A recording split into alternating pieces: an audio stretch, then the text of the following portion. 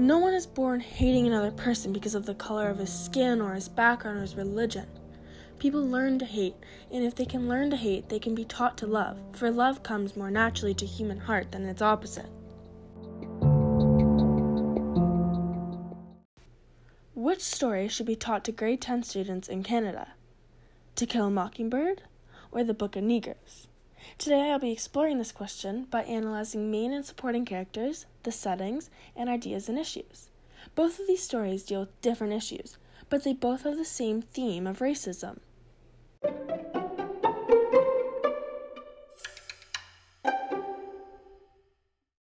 To start, let's compare the main characters of the stories.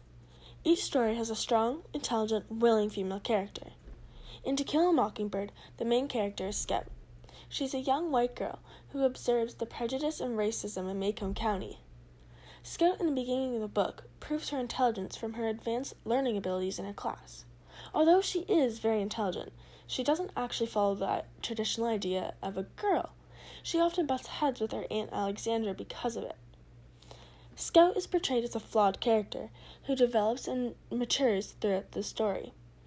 During the trial of Tom Robinson, Scout was exposed to the racism in Macomb.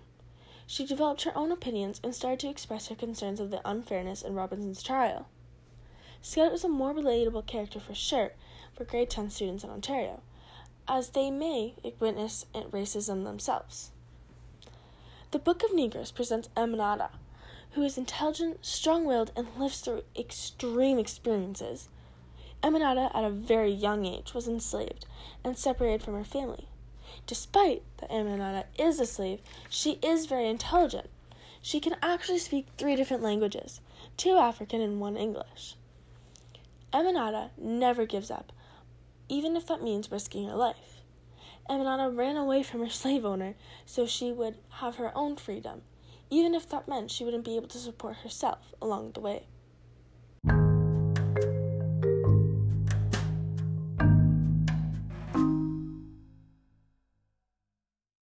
After thinking about the 2 stories, I think the best supporting characters are Atticus and Solomon Lindo. Atticus is a positive influence on Scout and Jem, and is respected by most in Macomb. Atticus is immune to the judgment of other members in the community. Atticus represents Tom Robinson, a black man, in court because he believed Tom was wrongfully convicted. Atticus is very self-regulated. When Bob Ewell spat on him, he restrained himself from retaliation.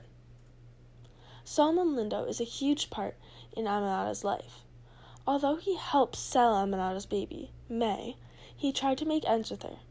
Lindo ended up finding May and reunited the mother and daughter. Solomon Lindo treated Aminata well while she was his slave.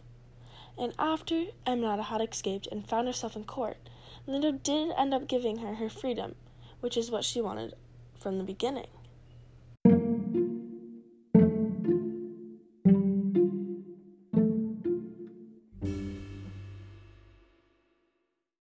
When considering the 2 books, the setting in the Book of Negroes is better. It shows more of a global perspective. The narrative starts in Africa. We see where Aminata grows up and her culture in Africa. Then we go through Aminata being enslaved and put into a boat heading to America. Not only that we get to see Africa, we get to see several places in the United States, Nova Scotia, and England. The slave trade is an extreme time of racism. The black people are treated horrible. For example, when they are in Nova Scotia, although they are all free, the whites still feel that they are better than them, and they even attack them and their village. Some of them even end up dying or being killed.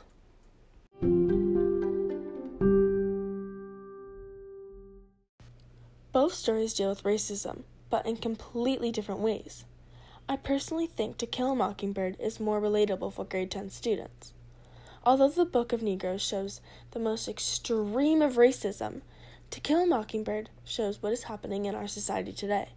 There are many cases in court today, just like Tom Robinson's. Students need to be more aware of today's issues on racism and learn how they can make an impact on someone else's life.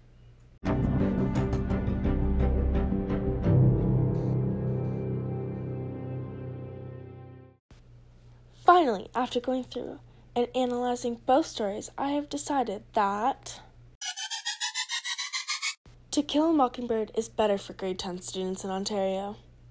It shows a flawed main character with responsible supporting characters. We learn about racism and prejudice through a more relatable character. To Kill a Mockingbird shows ongoing issues in today's society.